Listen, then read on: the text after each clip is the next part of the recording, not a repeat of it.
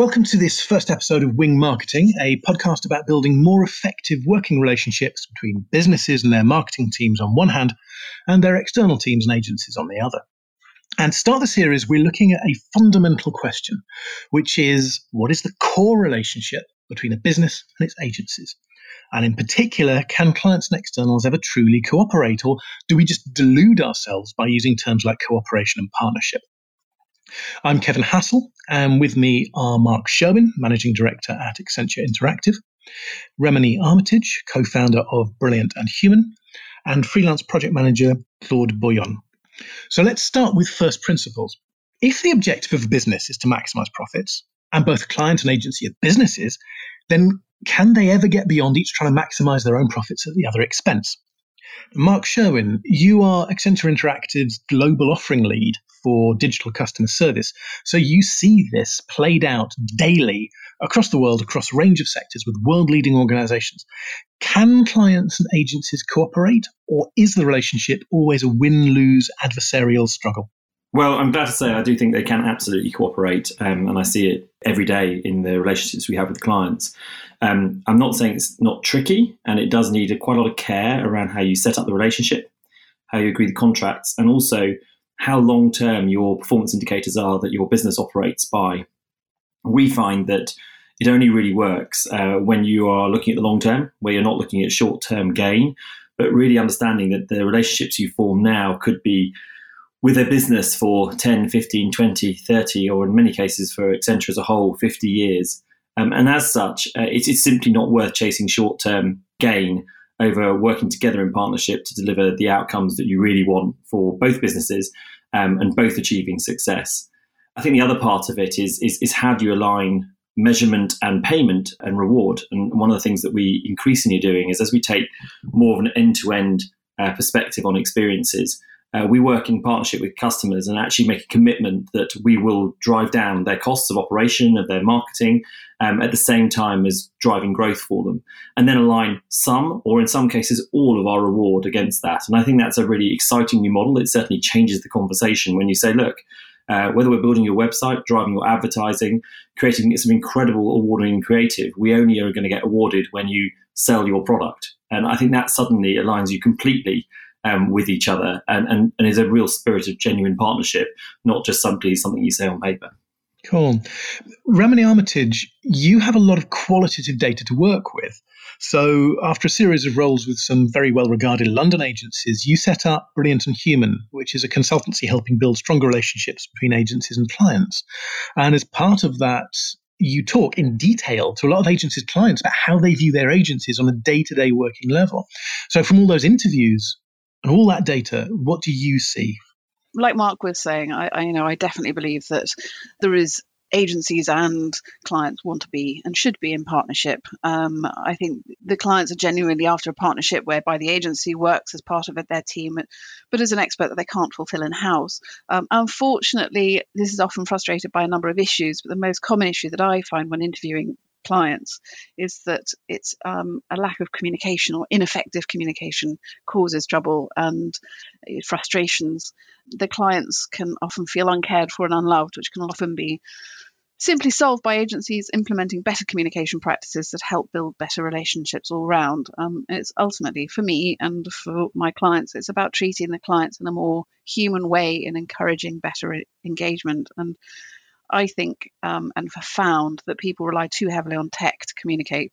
If people use the phone or met each other in person more, it would lead to stronger and more human relationships. And that will help build those relationships ongoing. Because as Mark said, a relationship should be something that's a long-term goal. Other key issues that come up again and again are sort of lack of proactivity and inefficient processes. So if you can fix that, build those relationships to last, then you should be able to work in partnership. So you're seeing a norm that clients want to see it as a partnership, as a cooperation, but there are certain practical issues often around communication which stand in the way of that. Mm-hmm. Yes, and especially, I shouldn't, possibly shouldn't say it, but I think often the younger generation are more afraid of picking up the phone or engaging with their clients directly. They tend to veer away from it and use emails or messages, more than they should. I think it needs to bring more humanity back into business. I think will solve a lot of problems. Okay. Claude Boyan, your experience is very different to Remini's and Mark's. So Mark's talking about contracts and 50-year relationships and so forth, and Remini's talking about communication between the client and the agency. But for you, for over a decade or more, you've managed projects within agencies in Sacramento, Perth, Melbourne, Zurich, and remote projects for agencies in London and New York.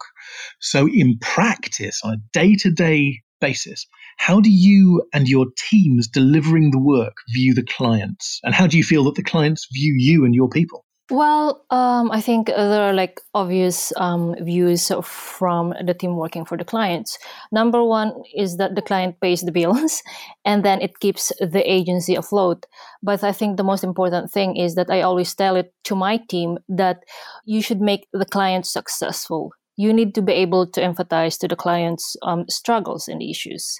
And from then on, if you build that, trusting relationship, they can become your ambassadors for other clients. They become your indirect sales team through referrals.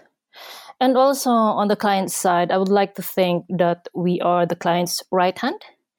And then we become the trusted advisors. If they need an expertise in a certain field, then we are that. And then we would like to serve in a personal way, not like a very cold-blooded way where you just, pull in data and numbers. So it's more personal in that way. And I think smaller agencies that I've been worked with have survived and continued to build trusting relationship with the clients because of that personal touch.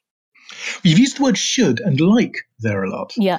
Is that actually how you and the guys in the team view it? I mean, when the client emails you at 2:00 in the morning and says, oh my God, I absolutely have to change the color of the font on this webpage, or whatever random idea the client comes up with at 2 in the morning, then at 8:00 in the morning when you check your email, are you feeling like a partner at that point? Or are you feeling like a sort of hard put upon servant? No, because I was able to empathize with the client that, oh my God, she needs to send it out. It's looking so bad. She would get into trouble and then we'll get into trouble. So I think it's a concerted effort to make her look good. And in the end, it would also make us look good. Yeah, that was, okay. So you and I had a conversation earlier about a client who needed something for New York Fashion Week, which is coming up shortly. So that's where that one question came from. But okay, so this isn't just an empty aspiration. This is how even on the ground floor, the guys doing the work can view the agency as a partner, see themselves as the right hand. Yeah, and at least that's what I try to tell, the developers, the designers, or the SEO experts, that we need to make the clients look good for themselves, for their clients, or for their bosses. Okay, cool. Mark, let's loop back to you. Having heard that, what do you think? So I think absolutely right. I think the only thing is it's sometimes tempting to suggest it's all on the agency side to be responsible for the relationship, and whether that's picking up the phone, as Remini mentioned, or whether it's responding to a client need. I think it's actually true partnership means everybody's got to be respectful of each other. And I think that's at every level. And I think if you set the wrong tone, you very quickly drive very macro behaviours from very minor sort of behavioural actions on the ground. So to give you an example, two simple examples. If you've worked your team to the ground, hit your deadline for the last week, and then you ask them to do it all over again the next day with no warning, with no empathy about their humanity, very quickly you'll find that they really don't value that relationship, and you'll get back what you deliver in the same way. I've seen organisations who send out an RFP on the 24th of December, of which the first question is, tell me about how you value humans and act in a truly human manner, with a deadline of the 1st of January for return of your RFP. And that's clearly not a spirit of partnership. And if you set it up, those little behaviours, those little things can make a huge impact on how the team feel on the ground on both sides, and whether there's that trust and spirit of partnership. So I think, one in what I talked about at the beginning was these big macro things of long-term relationships, contractually being in the same boat, aiming for the same goals and being rewarded on it. At the other end, I think it's, you've got to behave in a more truly human way. Everybody's got to take responsibility for that relationship and curate it just like you would a personal relationship. And if you do that, then you will genuinely work in partnership. But if one half demands that but doesn't demonstrate it in their actions, then you very quickly break that process. You've used the word partnership there a lot. Is that just a kind of lazy shorthand, or is that very specifically the relationship that you're aiming for? I think it's the relationship we're aiming for, and I think it's the relationship most clients are aiming for as well. But I think it becomes partnership cannot be project-based. Partnership cannot be directive-based. If you're going to have a real spirit of partnership, you've got to kind of open the doors, explain what you're really trying to do and achieve, and work collaboratively with your partners. And it's probably not one, it's probably an ecosystem of partners to find the right answer. And so I think if you do that, then you can get to genuine partnership. But I think if you just want to buy a service or a function or a project and you're very directive about it, then it's very hard to deliver a partnership either between you and one agency, or increasingly an ecosystem of partners that are actually delivering for you. The ecosystem point's a really interesting one. I think it's worth us coming back to that in a minute. But just to hammer on this partnership point, Remini, what are your thoughts? Is partnership a viable way of describing this? I definitely think it is. And I think it's got to be on both sides, as Mark was saying. I mean, as I said, the three things that I think the clients tend to complain about the most is probably what the agencies complain about, lack of communication, proactivity, and humanity. The clients have got to be able to respect that they need to treat the agencies in a human way. They need to get back and communicate back. But I think it needs to be led by the agency. I think the agencies need to set down the rules, be quite strong and honest and forward with the way things should go, the project should run. I think that's their job, but they've got to follow through. And I think once the client respects that and the client can work with the agency to become a partnership in both ways, then it can be very successful. And it's obviously in everyone's interest. The better project you can produce together, the more successful it can become. Then the client will hopefully become an advocate, a long running relationship, and it is going to be the best marketing tool, and they will give you repeat business. I mean, I love the idea of 10, 15, 50 years worth of relationships. And one of the things that I find with client care calls that I do is, when I speak to agencies, they're like, yes, our project managers or project directors are great. They've got really good relationships. And I always say, well, what do you do when the core project's finished? Invariably, what often happens, maybe not at Accenture, but is that they are, they work on the project, but then when the project is finished, they haven't got the time to follow up and build those relationships ongoing so that they can get that repeat business. So it's really important to keep that relationship going beyond a core project. Is there a danger, the way that we're talking here, that we're using the word client, the client, in the singular, as if you have a relationship with a single person or a single entity, which is the client, when in fact it's a network of individuals. You've got your key point of contact, you've got whoever they're responsible to, you've got other stakeholders within the business.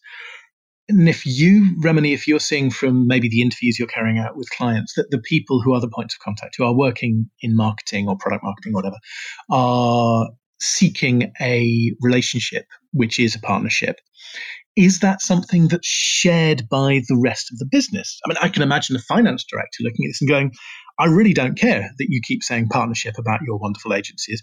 I want to know how we get our agency costs down 20%. I want to know how we, cut some costs, increase some revenues, et cetera, et cetera.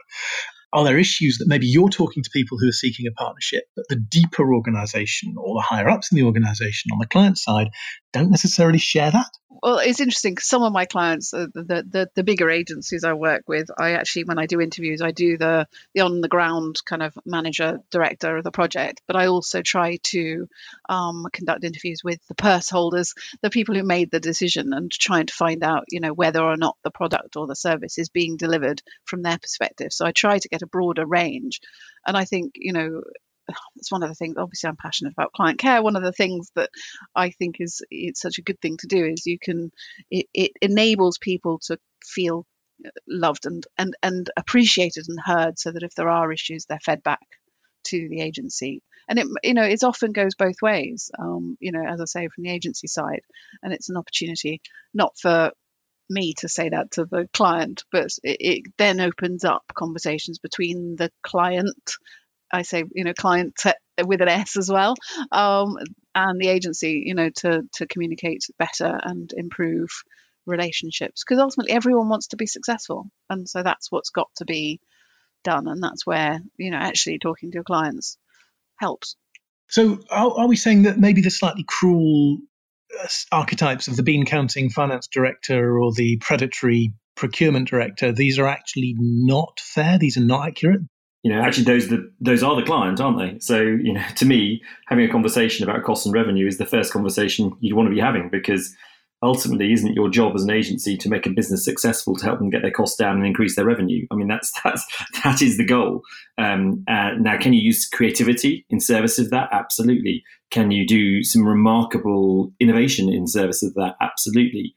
But frankly, if you can't answer that question, you're not doing a service to your marketing director or your project manager or whoever is delivering on that project, because they're ultimately going to be judged on whether they're getting effective costs and driving revenue growth. And I mean, I think as long as you have those two conversations together, I think that's a brilliant conversation to be having. I think where it becomes difficult, and does sometimes happen, and I think in perhaps less enlightened procurement environments it can happen, is that you start to just talk about costs and you fail to talk about growth. If you start talking about costs on their own, then it becomes a commodity conversation and does become a kind of win-lose discussion. So you have to be able to have the cost and revenue conversation combined. And I think you can't have that with two different people, a bean counter saying, I want to look at just costs, and a marketing director saying, I want to look at growth. So I think the first question is, are you as a client aligned? Is everybody aiming for costs up, down, and revenue up? If so, are you all focused on that? If so, absolutely you'd be having the right conversation with you. Is that easier for some agencies than others? And obviously the subtext to that is you're Accenture. Right? If you walk into a room, there's a massive amount of gravitas there. There's probably incredible points of contact and sort of depth of contact through the other parts of Accenture with the deeper organization, if we're talking about a large client. So is it easier for you to have those kind of big picture cross-functional conversations? Yes. And I mean, I've obviously worked in agencies of many different sizes. I've worked with Remini in agencies where we weren't in that necessarily always in that luxury position. So yes, it's a point of privilege. I'm very delighted to have that point of privilege. I think it is a place that, it's why I chose to be where I am, because I think you can drive much greater impact and have that longer term partnership if you can have that conversation. But I think at the same time, even when I wasn't in that point of privilege, is the quicker you can get to that conversation and show that you represent all interests of a business and understand that, and that you are understanding that they're under cost challenges, but that you understand they want to grow. And actually, and sometimes you can help your client, who may not necessarily be at top table, to have a better conversation with more senior people in the organization and drive more impact if you can partner with them and have that conversation together with them, with the people in the business that you need to support. One of the things I was just wanted to say about the bean counters side of things, and the people the dreaded procurement teams who are going to choose the agencies. If it is purely down to procurement, and it's not down to any kind of relationship in the agencies that I've worked in before, is to say, well, actually, what's the point in going for that? Because unless there's a relationship and a trust, and the trust from the client's perspective that you can deliver because you have got the credibility, because you're not an Accenture, is really important to build that. And I think, my background is marketing and business development. And, from that perspective, I think it's absolutely critical that, as an agency, you have a really strong credentials within a particular sector, so that you can show that you know what you're talking about, and you can prove that you've got that knowledge. And, building those relationships in a human way is so important, because if as I said, if you've got procurement choosing an agency just because of the money, or because of whatever health and safety certificates they've got, or whatever it might be, it's kind of worthless unless you've got those relationships in place already. Well, playing devil's advocate for a bit, if I was the procurement director and you're telling me you don't want to play my game and you don't want to look at the numbers, and you want to start using these fluffy terms about partnership, and you want to start talking about 50 years, and I know full well that the average relationship now is 3 years for an agency or something. You're just using all these terms like partnership, and it's just fluff to persuade us to spend more money than we need to spend, and then not review the relationship and put it back out for tender again in 2 or 3 years. Aren't you? Isn't this just a cynical attempt for you to pad your doubtless excessive profits? But if you've got those relationships throughout, and you can show those relationships, that's fine. But once you're in there, you can build those relationships, and you will the agency should be able to retain that our ongoing relationship, as Accenture, as Mark was saying. And I think, that's why having good client relationships and good partnerships is absolutely critical. Of course, and as Mark said, it's about the growth. It's being able to show that you are in it for the long term. It's not just about being successful with that one project. It's about looking at beyond that and being proactive. Again, one of the things that comes up in my calls is often my client and the agency aren't being proactive enough with each other. And I think that's a divide that needs to be worked on as well. So you get the work, you get past the procurement team, then you're starting to try and build the relationships and you're starting to turn it into more of a partnership. Does that deliver genuine benefits for the client, or is that actually just an attempt to cover over the cracks and the fact maybe you're not such good value for money and the procurement guy should come back in and kick you out?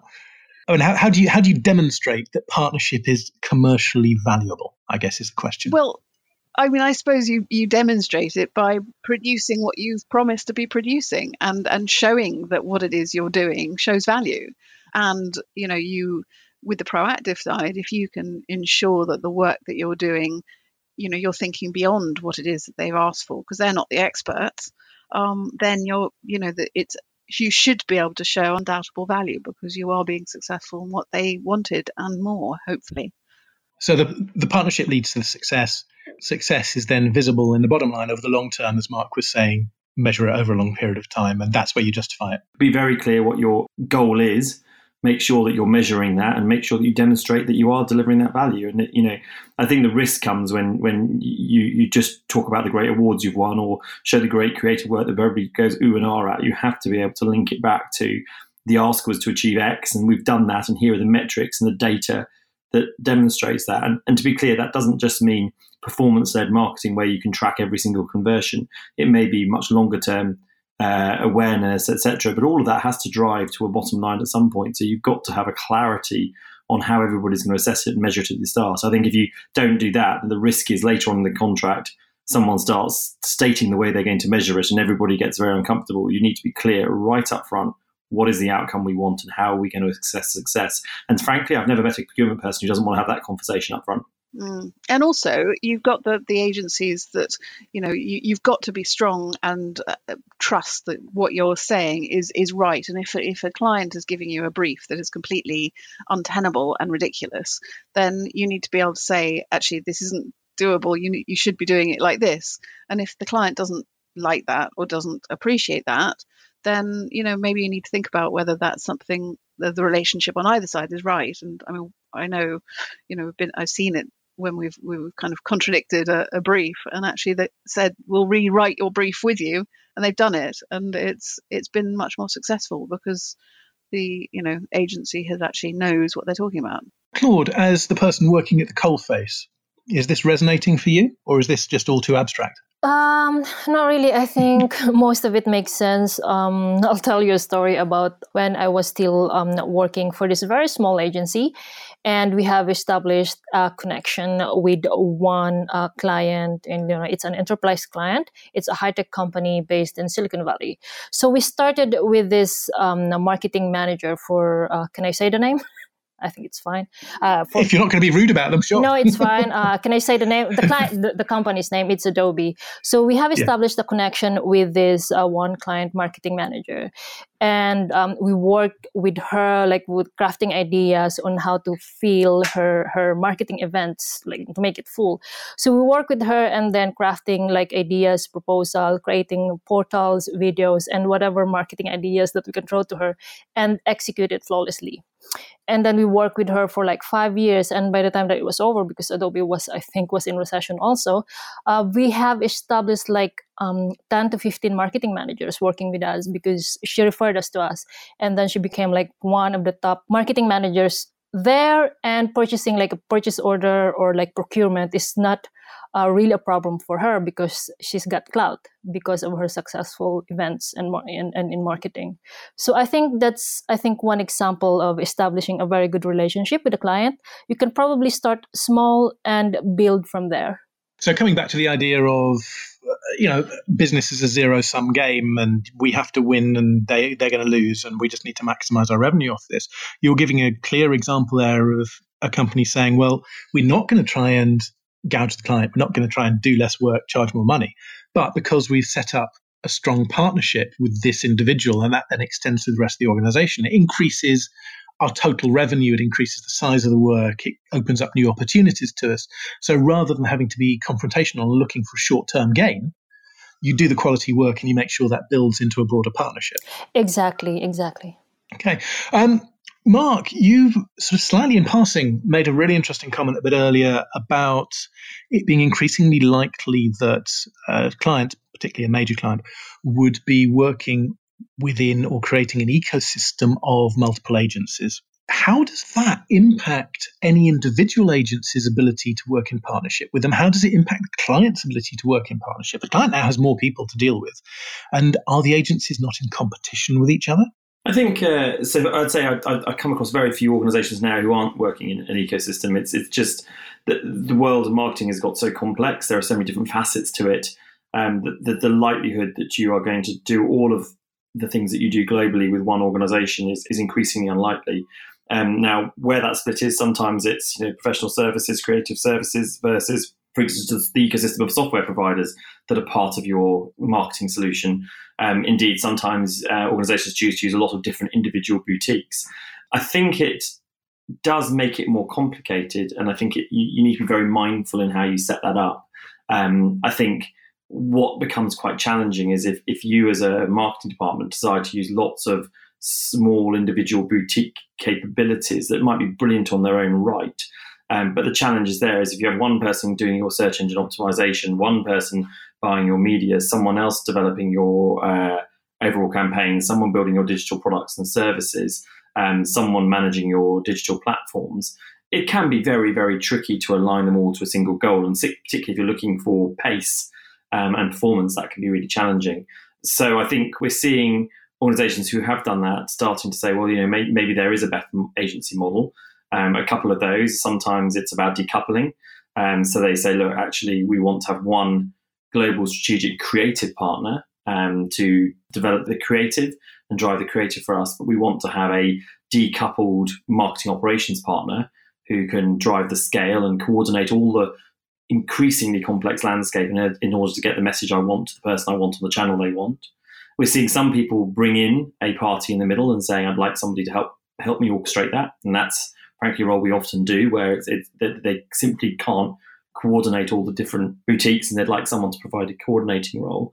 And then we're finding some organizations who are saying, look, we want to go into a single partnership. And that is simpler because we have some very big cost goals we need to hit in the next 2 to 3 years, maybe even 6 months. And we've got some very ambitious growth goals. And it's going to be very hard to align everybody up to that if we've got to do a job of managing a huge ecosystem. And in those cases, they're saying, look, can we have one partner? And we recognize you may pull in other people, but we'd like you to be on the hook for the growth and the cost savings. And actually, we want you to help to drive the cost savings that give me the cash to invest in growth. And therefore, I want a single partner. So I think there are lots of different aspects to it, but I certainly think ecosystems are going to continue to be a very key part of how organizations work with agencies going forwards. That makes complete sense from the point of view of the client. And the client has multiple different ways they can set this up depending on their individual needs. But is there then a tension between the agencies? So, for example, you might get an agency leader or a business development guy saying, look, I've seen the data that the average agency relationship with the client is 2.8 years or whatever the latest data is. And, we're not Accenture. It's not going to be 50 years. We're a normal agency. It's 2.8 years. And we know that statistically, the chances of this winning if the client goes out for a retender is only 1 in 3. Therefore, we have to assume this relationship will only last 4 years, 4.5 years, whatever the maths work out at. Therefore, my best option to increase revenue after our incredibly expensive business development push actually landed us this client is to steal as much work as possible from the other agencies. If I can upsell so that we now offer service X and service Y as well as service Z, that's brilliant. I've managed to claw back some of my huge business development costs. And this, rather than being something that's tenuous for us, is now going to be very profitable for us. There is a logic there from an agency who says, my business model is predating upon the other partner agencies within this ecosystem. Is that not an issue? I think it is an issue if that's the mentality. I think if you can offer better services at better value to the customer, and you can make a case for that, then I think that's all good and worthy competition. If you're simply kind of stealing work, as you say, and trying to do it for a short-term gain, then I think, firstly, I suspect the client will get quite frustrated because it'll be quite transparent what you're doing, and you'll actually be damaging the ability to interplay with those other agencies. And if one of the things they've asked you to do is interplay with the other agencies, if they see that it's a constant battle, I think they're going to spot that pretty quickly. But as I say, if you have a really compelling case where you can demonstrate better value and a better answer by bringing it together, then again, I think it's all a case of, is it in service to the client? Are you really in service to the client or not? If you can be in service to your clients and also meet your commercial goals, then that's fantastic. If you try and meet your commercial goals at the detriment to the client or the relationships they have, I think that pretty quickly gets called out. And I think, to your point about the business development effort, I think one of the things that both Claude and Remini mentioned was advocacy of those clients to others and them becoming your channel. And I think, if they spot those behaviours, see it as something where you were trying to take as much as you could over 3.5 years because you knew it was going to end at that point, and they see those behaviours, they're not going to be an advocate for you, and that's going to make your business development effort an awful lot more expensive for whoever you go after next. Remini, is this something that you see? Yes, I mean, it's really interesting because I think, as I think I've touched on before, is having that honesty level and making sure that you're always honest. One of my client care questions for one of my clients is, do the agency convey a proactive honesty? And in other words, do they tell them the truth, the client the truth, whether there's issues or not, and how is that portrayed? And I think it's such a good question because I think that, you've got to be honest, you've got to be upfront, and you've got to let your clients know when things are working and when things aren't working, because we're all human and things do go wrong sometimes, and you can't always be perfect. But I think if you can be upfront and make sure that your clients are aware of that, and actually, if you go after stealing other people's business, that's not going to go down well. And so I think, again, one of the things that I think, if you're actually speaking to people and you find out whether there are issues, then if you can turn them around, you've got a much better chance of keeping that business. And, obviously it's, the well-known is 5 times more effective 5 times more expensive to get new clients than it is to retain your clients. So really you should be ensuring you do everything you can to build those relationships and keep the clients. And I think honesty is absolutely critical in that. Claude, is this something that when you're working day to day becomes an issue for you? I mean, for example, do you find that you might be in a situation where your work is made more difficult by the need for the agency that you're contracted to defend themselves or to promote themselves within a multi-agency environment? Or is this something that really only impacts the agency leads and account director and you can just get on with your work? I think it impacts more the account directors and account executives, but I think that what you put out there for your clients could be of help to whoever is selling the services of the agency, so that they get more leverage in getting a new clients. I have encountered this one client of ours who would always say that there's another agency that could do this cheaper, and I don't think I would want to work for that client if keeps on saying that to us, because as an agency, I think what the core is that you need to build relationship and trust. And if it's something that, if the client doesn't trust you or looking for somewhere else because the price is cheaper, not necessarily the service is better, then it's a relationship that you don't really want to continue.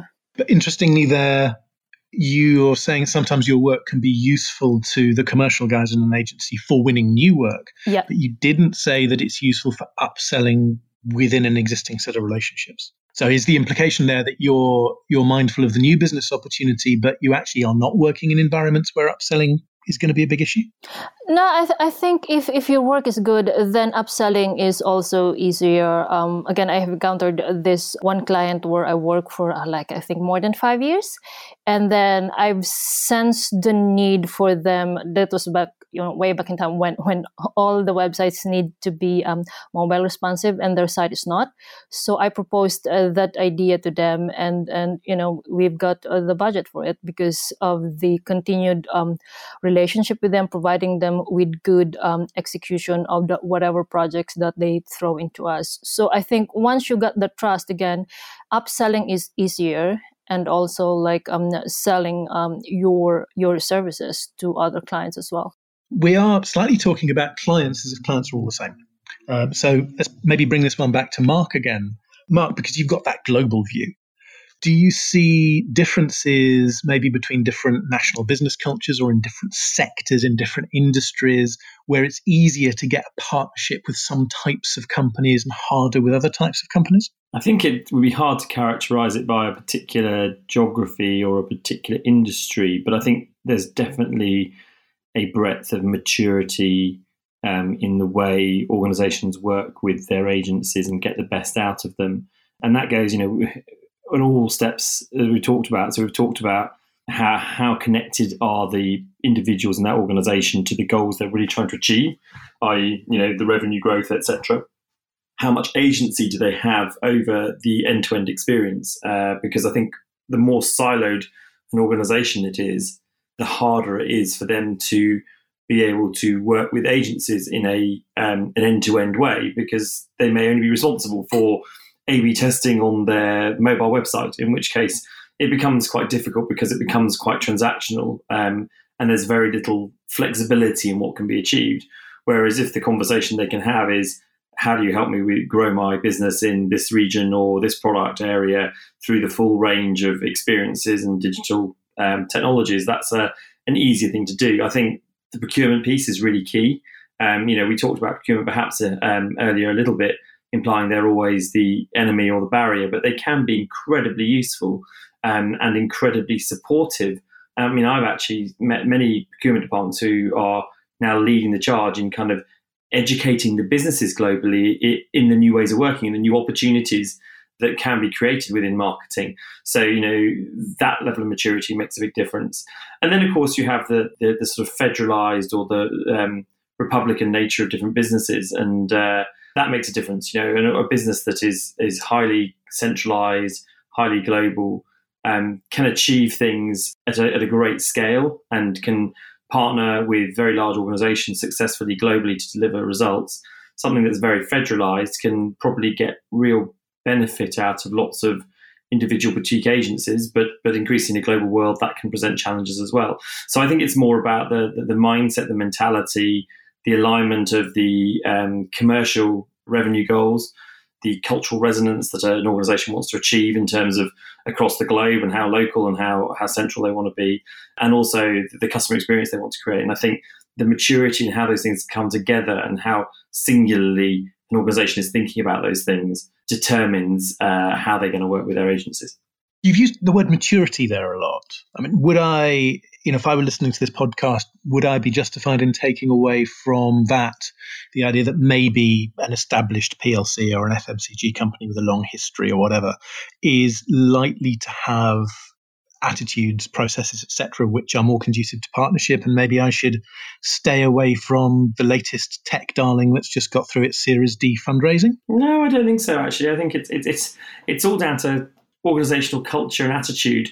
I've worked with some very small organizations who've had a really strong mindset of partnership, a really mature way of thinking about how they work with their agencies, how they bring them very closely together, how much they collaborate. I've worked with very large organizations at the same time who are having a very hands-off sort of supplier-led commodity and siloed approach. So no, I don't think it's a reflection of size at all. I think in some ways, actually, a smaller organization who's got a leader or who really understands this, they can drive it through the whole organization more quickly, and they can be an absolute pleasure to work with. At the same time, in a large organization, it probably takes longer to drive that culture. But if you have that culture and that kind of sense of leadership of the way you're going to work with your suppliers, your partners, your agencies, then you can obviously achieve bigger things because you're a bigger organization. So I don't think it's a function of size at all. So, Remini, are you seeing from your work any particular characteristics or tendencies within different client organizations that makes it easier for them to build genuine partnerships? It's a tricky one. I think, the smaller agencies, I don't necessarily think that size is a massive issue. I think it's all down to the people and how the people are engaging with their clients and how they can improve their reputation and their relationships with their clients to create that partnership. So, I suppose the size issue, maybe with some of the smaller clients, they can sometimes be at risk. And the feedback I sometimes get from some of the smaller clients is that, they know they're a small client, so they're not as important as the bigger clients. And obviously that shouldn't be the way. And, that's something that does need to be addressed, because, a client's a client and they should be treated the right way. And equally with the bigger clients, I think they have different issues. And, I think some of the issues are down to the way that they're managed by the people. So, I mean, I'm waffling because it's kind of it goes between the large and the small. No, but I think where you're going there is that size or national culture or anything like that just requires slightly different management approaches to try and build that partnership. But the partnership is viable regardless of national culture, company size, industry, etc. Is that sort of what I'm hearing? Okay, cool. Okay, cool. That's actually a really good, positive place to have got to. There's lots of positivity here about partnership. I know certainly when I sort of started thinking about this, when we went into this conversation, I was, slightly sympathetic to the argument of, business is a fight. You're always going to be fighting. It's always win-lose. And I personally don't operate that way, but I have a lot of empathy for people who do. Having heard you guys talking, I've now got way less empathy for that. Partnership is obviously the way forward, and let's all cheer that one on. So thank you very much for that. You've raised my mood, if nothing else. So just to kind of finish off on something positive and something that people can take away. If each of you had one thing that you could suggest that people could do differently or better that would allow them to create higher quality partnerships that were going to drive better work, that are going to improve their bottom line, what is that one improvement that you would suggest? And Claude's been silent for a bit, so let's kick off with Claude. Okay, yeah. One word I think is empathize and treat your clients equally, whether it's small or big, because I've handled both and their needs are the same and their words are the same. So for me, if you were able to empathize with the client, then, your work gets easier. Cool. Remini. Treat your clients like humans and be, put a client care process into place, get someone impartial to speak to your clients and see how they feel about the service and look at how things can be improved, developed, and, give them the opportunity to be listened to. It makes them feel appreciated. You also get loads of really good intelligence that you can actually improve the relationship, not just with the client, but with the business as a whole. And of course, that's what you do, isn't it? That's, of course, is what I'm doing. And I'm doing a little bit of a plug. But but ultimately, I do think that putting, good client care processes into place is really important. Of course, I'm a bit biased, but hey-ho. That's fine. And finally, Mark. I think the big thing I'd say is both parties, both clients and agencies need to invest in context.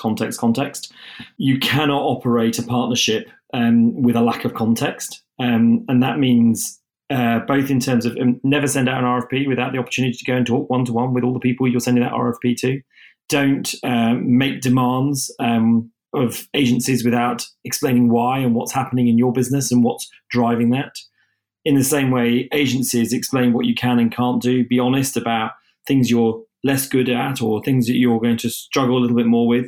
Tell people if you're facing challenges. Because actually, if you get that openness and that context on both sides, everybody can really work together in partnership. Whereas if you kind of put the walls up and try and operate within a very narrow band of communication that's about the thing you're doing or the project you're doing or the task you're undertaking, you'll find that a lot of the value seeps away and the chances of a long-term relationship is going to be much less successful. I mean, it's ultimately it's exactly the same as a human relationship. You can only operate effectively in human relationships with lots of context sharing on both sides and over-indexing on that than what you perhaps expect. It's exactly the same with any client and agency relationship. Excellent. Thank you. Well, we've gone from some quite interesting theoretical observations through to some very, very concrete suggestions there at the end. So thank you to Claude Boyon, Remini Armitage, and to Mark Sherwin.